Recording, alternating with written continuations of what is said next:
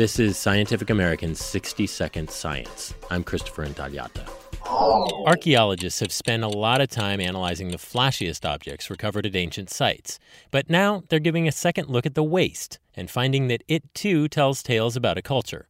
For example, 8,000-year-old poop recently revealed parasitic infections among people who lived in settlements versus their hunter-gatherer counterparts. And now archaeologists have examined another overlooked artifact, small stone flakes, typically thought to be byproducts from the production of tools like hand axes and cleavers. It was not easy to convince the scientific community that there is value to study these items because they were regarded just as waste. Ron Barkai, an archaeologist at Tel Aviv University.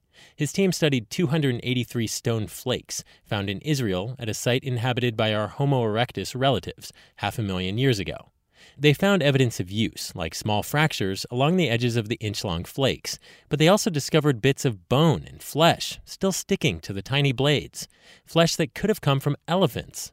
The big mammals were much more widespread back then and were a prominent source of protein for early humans in that area.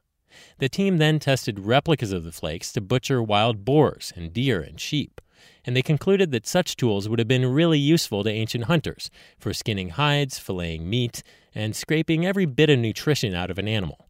Details and photos of the small scalpels are in the journal Scientific Reports.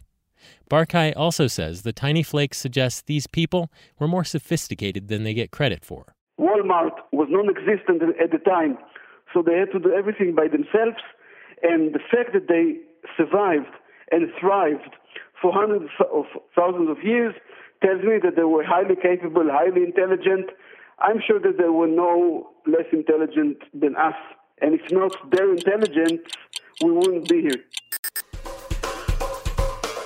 Thanks for listening. For Scientific American's 60-Second Science, I'm Christopher Intagliata.